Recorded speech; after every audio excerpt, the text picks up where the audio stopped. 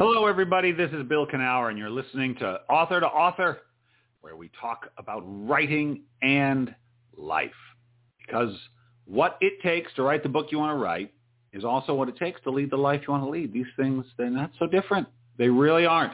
Author2Author is brought to you by Author Magazine, the premier free writing magazine on the internet. We've got great articles on writing and the writing life. I do one a couple times a week.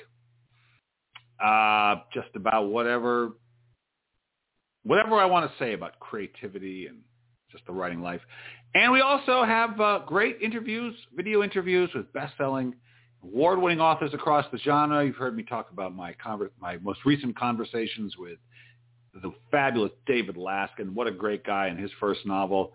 And Martha Beck, oh, what a conversation we had. Martha and I, that was a lot of fun. You can check all that out. I got a new one coming out next week. I'll be putting it up Monday with Anna Sale, the podcaster who hosts Death, Sex, and Money. I think I'm getting the order correct. A interesting conversation about her book, How to Have Hard Conversations, how to talk about hard things. Anyway, it's a great conversation. Interesting woman. It's going to be up next week. You can find out about it at authormagazine.org, and we're funded by the Pacific Northwest Writers Association, supporting writers from pen to publication since 1955. I know I've been saying we were going to have a short conference in June. Apparently we're not. See, nobody tells me anything. I don't know.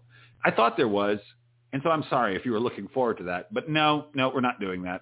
But we are having our big conference in September, and I hope, we're doing it virtual for at least one more year. So this will be virtual, and I hope you sign up for it. It's going to be great. I'm going to be teaching stuff there, and I hope to see you. So go check it out at pnwa.org. PNWA. I think I mentioned I will be teaching. So I got a book coming out, June 1st. Everyone Has What It Takes.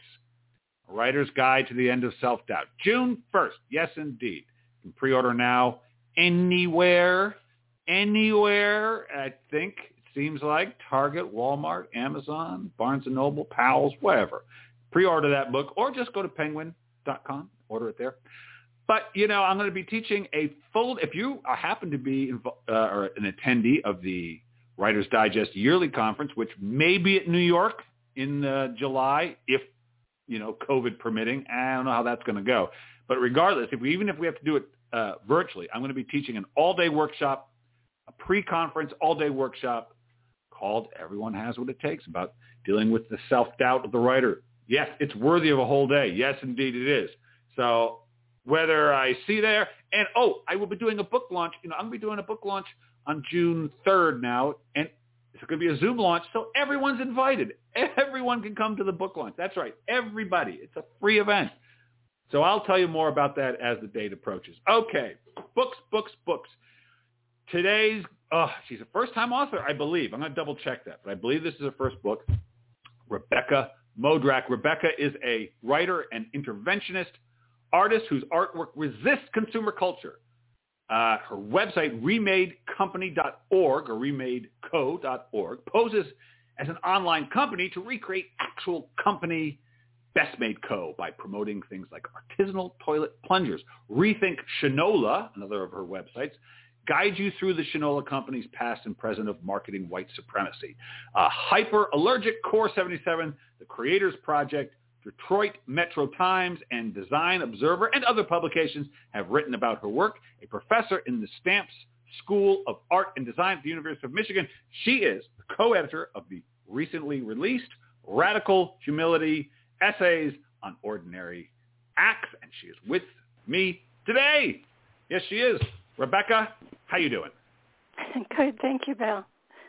All right, so Rebekah, I was interested in this book of yours in part, because, at the end of every conversation I have with authors, I ask the same question. I will ask it of you in all likelihood. And it's this. It's what is writing to? If writing's taught you anything, it's taught you what? And one of the frequent responses, Rebekah, is humility. That's one of the things that writing teaches a lot of people. What do you think of that? Let's just start there. Yeah, I could understand that. I think you have to be okay with failure to some degree. Oh, yeah, yes. Most definitely. Okay. Rebekah, you're an artist, so you're a visual artist first. Do you describe yourself that way? Yes, I am. And so, I am, but I'm a research-based artist. It's sort of like a new way of describing a particular kind of art practice where, I spend a lot of time researching and, trying to understand the particular topic as I'm making visual work about it. And so it involves a lot of reading, and I think writing in many ways grew out of that practice. I see. Interesting. Okay, so let's back up. You describe your childhood just a little bit in the book. You have an essay in the book, which is a collection of essays by a wide variety of people. And it was you were humble beginnings, it sounds like, at first. Is that a fair description? Yeah, it is. Positions were not like a huge part of my growing up. We, had what we needed, and I feel pretty lucky. My dad had a really interesting background. He went to college, was able to go to college, but then he became very politically active in a lot of the student groups in the 1960s, and he got kicked out of graduate school, and he and my mom sort of had to flee Florida in the middle of the night, and when she was pregnant, and so I think he had trouble finding a job for a while, and so there was a kind of like rough start, but a good start in many ways, and that my childhood came out of that. So your parents were politically, they were very politically active at one point. Did they remain that way? Mostly my dad, but they're very involved in politics. My mom, loves MSNBC, and she's on top of everything. So they're pretty active politically. Well, that must have been a rough 4 years for them. That must have been like it was for many of us. I think it was a relief. So it was a relief. Okay, but so you're raising that, and so the reason I ask is I always find the journey of the artist, whatever kind of artist they are, is always so different. And most artists, be they writers or musicians or whatever, do not come from family of artists. Although I will say, I do think the person who's sort of politically active, the rebel, I guess, is a pretty good kind of cousin of the artist in a way. Does that make sense? Completely, yes. Yeah. My dad was really a question asker, so I think that's at the root of being an artist. Did he ask you questions? Oh yeah, all the time. He would ask, what do you care about? What are you interested in? What do you think of this? Did you like those questions? Or did I you loved them. You did? They might have made me a little self-conscious at times, but no, I loved being asked them. Yeah, and even if you didn't have an answer, or did you always have an answer? I didn't. I didn't always have an answer, and it's okay. It takes me a while to process things even now. So which is also something I love about writing is that it takes a while to both figure out what I'm interested in and what I care about and understand that idea. And then once I kind of start to understand it, then it takes a while to articulate it through language. And so, when did you know you were interested? Like, when did you think you were going to be drawn into the arts? When did that start, like, waking up for you? Yeah, pretty immediatove in life, which is funny because I now tell students not to make choices too early. But no, I love, back then it was more traditional arts, drawing, painting, ceramics. But I just liked the idea that you could explore something without it having to, mean something or be something or have a use in the world. Right. And so. Well, hey, it has a use in the world. I got to tell you, you know what? This is true. Sometimes when I teach writers, and one of the things they sometimes have problems with is the commerce end of it. That they feel like maybe their prostituting themselves or something. And what I always say for myself is I think back to when I was a kid, and I think back to when I loved music. I loved it. And if I had $10 and I could buy an album I knew I loved, I felt like I was so getting the better of the deal because that thing would bring me pleasure whenever I stuck it on the turntable. I felt like, what a win for me that I got this beautiful thing that could make me happier, and there was nothing I ever wanted in the world but to be happier. Does that make sense? Sure. Uh-huh. Isn't that useful? Beautiful. Yeah, I think what I mean by something not useful is that there's just room to explore without feeling like it has to fit in to, the ways that we understand the world, like it'll, show up in a particular use as defined by commerce or, right. Yeah. Right. Just to explore the world and try to understand it a little better, maybe. Right, exactly. Yeah. And so, okay, so you're an artist and and you go into academia. Did you go into that relatively soon after graduating, or was that a sideways journey? How did you end up at the University of Michigan? So after graduate school, I taught at Ohio State for 7 years, and I taught mostly photography there, or photo-based practices, kind of experimental photography or conceptual. And then Michigan had, at the time, this amazing foundations program, or, the whole program was interdisciplinary. So you can't major in an area. You build your own major in a sense through combining different classes together. Yeah, so it's more like indicative of how artists actually practice in the world. One idea you want to paint, another idea you want to do something on the internet, and so I was intrigued by that. All right, so you went over there and you started teaching, and did you like teaching? I mean, it's a living, but did you actually enjoy the experience of teaching? I do. It keeps me on my toes. Every student is, of course, an individual, and they have, like curiosities that are particular to them, and, figuring out what they care about. I mean, it's similar to what you do right here on the podcast with each interview. It's just each moment with a student is an opportunity to understand this kind of world in front of you and, try to help them make sense of their own world. Yeah, and of course at that age, they're really, we spend a long time figuring out who we are, and maybe forever, but they really are then, right? I mean, that feels like you're just coming out of the cocoon of childhood and, teenagehood, and you're like, what do I want to do? You're actually staring at like a life at that point. It's starting to consider it, and that seems like it would be very, I don't know, that would bring up a lot, I would think, does it? Yeah. Oh, yeah. I think it's a time when, right, hopefully many students, really like, make work that is more personal and that does, reflect upon what their values are, who their identity is. Yeah. And so we have opportunity to be part of that. That's nice. But there was some change in the changing of the guard of some kind at Michigan. And it did not please you, and you felt things were just getting a little too, I don't know. They wanted you to be, I think you described it as you wanted to be visible. What was it? What was the word? I'm sorry. There's an emphasis on visibility. A lot of emphasis on self-promotion and, caring about status and status seeking rather than substance and meaning. Right. And you were not jibing on this, and so you picked up your family, and you did what anybody would do. You went to Aurora, Nebraska, and you moved there, and you got it was like a well, you tell the story. You went there, you got was it a residency? What happened there? Right. Yeah, it's an artist. There's an amazing artist residency called Art Farm.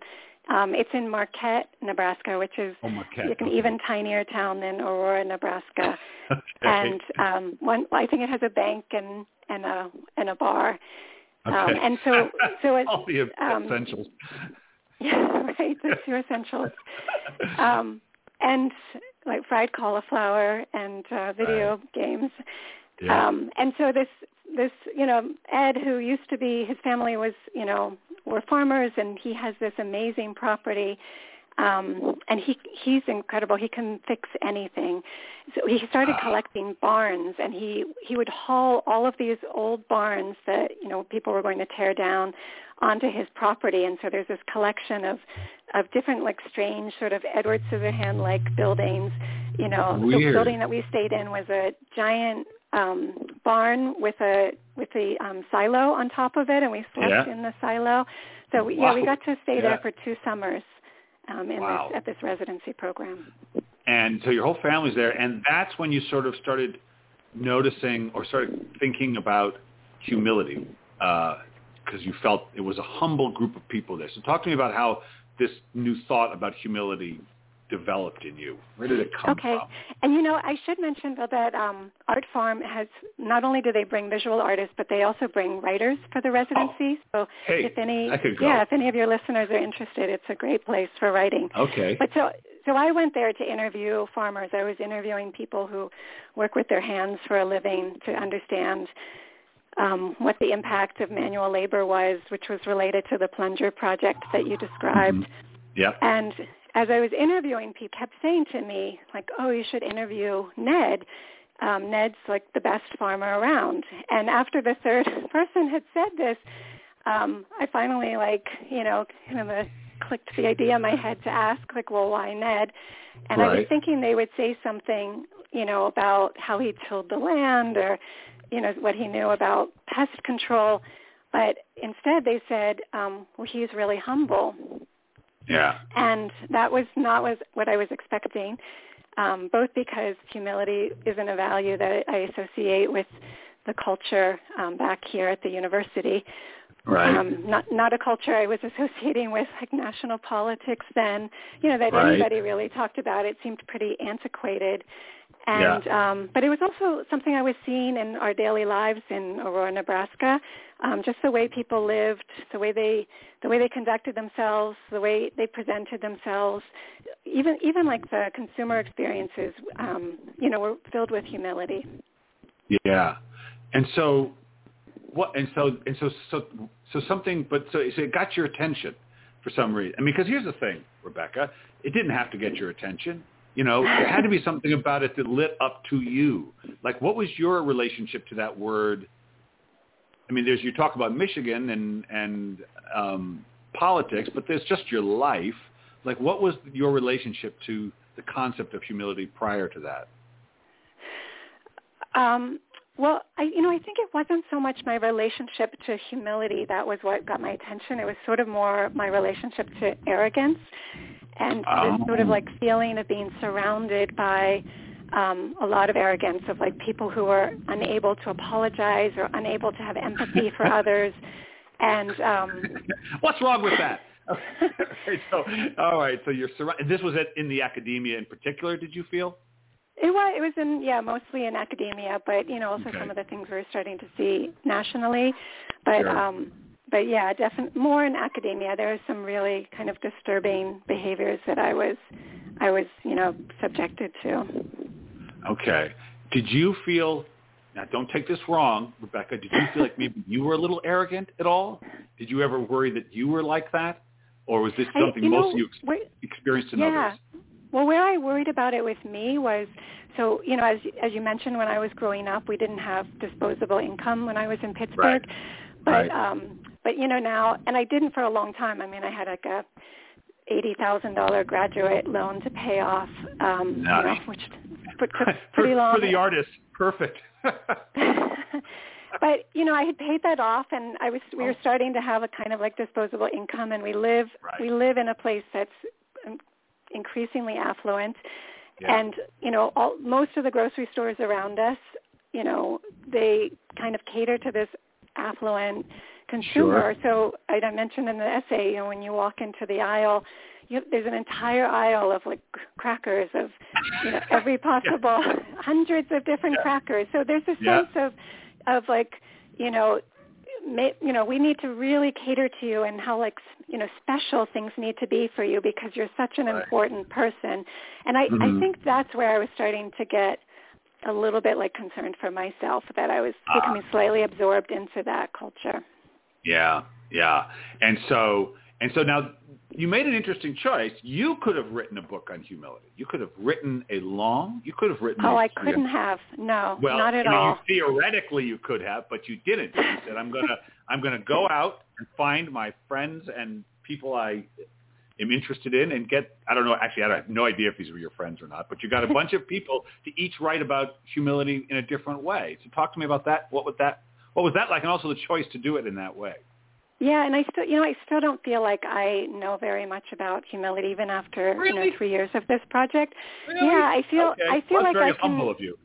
No, not at all. I feel like I can refer to what I've learned from other people, but I think that's where, in some ways, like my art background comes in, because I often in my work practice more as a curator, so like somewhere between a curator and an artist. And I think I'm pretty good at saying like, okay, let's, I just want to be around humility, and I want to understand what other people know about it and what they've experienced, and like where could I look in order to do that, and which types of people, should I talk with? And then I kind of start like collecting people in the sense, that you might collect artworks or collect stamps or other sorts of things. And for me, writing this book with Jamie was kind of the process of building this collection of experiences. And she's coming from, she's a librarian. Okay. So she's really good at lateral thinking. When you go into the library and you say, like, oh, I loved this particular science fiction book, and then the librarian, has the kind of presence of mind to say, oh, well, I think you'll like this cookbook, or something you hadn't even considered. Okay. Yeah, Jamie's really good at that. So I think that's how the two of us approach this book, not as that we're experts in the subject at all, but that we're sort of guides through the subject. Right. But did Jamie, I know you led off with yours. Did Jamie contribute an essay also? She did. Yeah, she wrote a beautiful essay about libraries are for you. Libraries for you. Yeah. That's right. I forgot. And so talk to me about, like, why did you team up with her? Like, how did that happen? What was that conversation like? How did this come to be in that way? Yeah, so that came about in a sort of positive way from the university. We had these grants at the time. It was sort of like playing a game. You had to put together like 3 tokens or 4 tokens to get a grant, and the tokens had to be from different schools. I guess it's the university's idea of like how you play a game. But so I thought, like, well, in order to build a project or to bring people together to talk about humility, how could I start with at least like 3 tokens initially in order to get grant money? And so I thought Jamie might be interested because she does have this kind of way of thinking across subjects and topics. And so I reached out to her, and she was interested because she had a baby at the time, and she had taken the baby into daycare, and they had her fill out this long questionnaire saying, like, what are the baby's needs and interests. And she was a little taken aback by that, because she thought, well, shouldn't this baby learn to be part of your community and become like a flexible, versatile, human rather than what the is baby? A baby interested in besides just I mean, I've had babies, and my memory is it takes a little while before they start developing anyway. Okay, so they had it. All right, so she filled this out and she didn't like it. Yeah. I'm sorry, say that again, Bill? I said she filled this thing out, but she did not enjoy it. She filled out the questionnaire. Yeah. Exactly. Okay. She was really troubled, and she thought, okay, what sort of am I in for as a parent, and what do I need to know about humility to raise this child? And so she said, I'm in on this project. And then we reached out to 2 other people, to a philosopher and to a consumer culture scholar who studied pride and the history of pride. And the 4 of us would get together every week, and we would try to imagine like who could we bring together to have these conversations about humility initially, and that's how the book grew. That is fascinating. And did you, and when as the essays began to roll into you, as you sort of commissioned these, I guess, in a way, now did you read them, and did you ever send them back saying you need to you got to go back this last paragraph? Did you do any of that sort of thing, or was it just thank you and how did that work? It did, but, so we brought everyone together for 2 days before we even, entered into the book. We had this gathering for 2 days. Everybody in this book, you got them all together? Wow. Okay. Everybody except for 2 people in the book came together at this time. Yeah, and more people also who aren't in the book. Okay. And we had a series for 2 days of like either anywhere from 10-minute to 15 to 30-minute presentations where each person would get up and talk about humility from their perspective, whether it was farming or philosophy or psychology or the law or medicine or storytelling. And and it was such a beautiful 2 days, and we all left it feeling like, I don't know, we had this kind of amazing journey, but also like a sense of feeling very grounded, which I hadn't felt in a long time. And from there, we kind of, invited some of those people to write essays, and those essays became the book. That is awesome. And you were able to sell the book. Not to make, but that is a thing. I know selling books not so easy, but you were able to find a publisher for it. Yeah, that was a long process. Yeah, we tried going the route of an agent at first, and there was a lot of emphasis on, there was like, you need celebrities to write about humility. Yeah, and it was just taking us down a path we weren't. I mean, we wanted people to write who, had sort of very like tangible, like relatable lived experiences. And so, so it was a long process finding the right publisher for us. Yeah. Well, congratulations. Were you happy with first of all, so it's been out since March. Obviously publishing in the time of COVID is what it is, but we've all been working with it. And has it opened up opportunities for you to have conversations with people post-publication that has been enjoyable? Yeah, I find it's easier to be connected to people now. We're all used to Zoom. The nice thing about this book is there are like 20 people to invite. For example, we had a great book launch at Literati Bookstore, and 5 of the contributors came and spoke. And in early May, we're having another one at Conio's Bookstore in Sag Harbor, New York, and a different 5 are going to read at that. So, it just feels like very easy to bring us all together to have these kind of, smaller readings. Do you think you will continue to do work around the concept of humility? Do you think this has some legs to it, or is this one thing and now you're going to move on to a different thing? Yeah, I tend to think that the things you work on in your life are all interconnected, for each individual, because those are your interests. And this isn't coincidental, but, when I look back at the work I did before this project where I wasn't using the word humility, I can see how relevant humility was to all of the work that I was doing, just not articulated in that way. So I don't know, my tendency is to think that people kind of like, work within a pretty small sphere. A deep sphere, like, in the same way that like a tracker can stare at an inch of land for, 3 hours and, find a lot of meaning in it. Right. Yeah. So I can't see how it's not going to relate. Yeah. Yeah. I think you can experience some sort of success, for lack of a better word, without humility. I think it'll get in your way, but I think if you can have humility, it makes it way easier. Way easier. I can say that from my own experience. So, all right, as I promised, there's a question that comes at the end of these conversations, and it's time for that question right now, Rebekah. And so what I want you to do is finish the sentence. If writing, all the writing you've done in your life, journals, I don't care, any writing, all the writing you've done has taught you anything. It's taught you what? It's taught me, it's taught me so many things. It's hard to pin down. So I'm going to speak to the process of writing rather than the subject of the writing. Yeah. Oh, absolutely. Yeah. Yeah, and I would say that you just start somewhere. I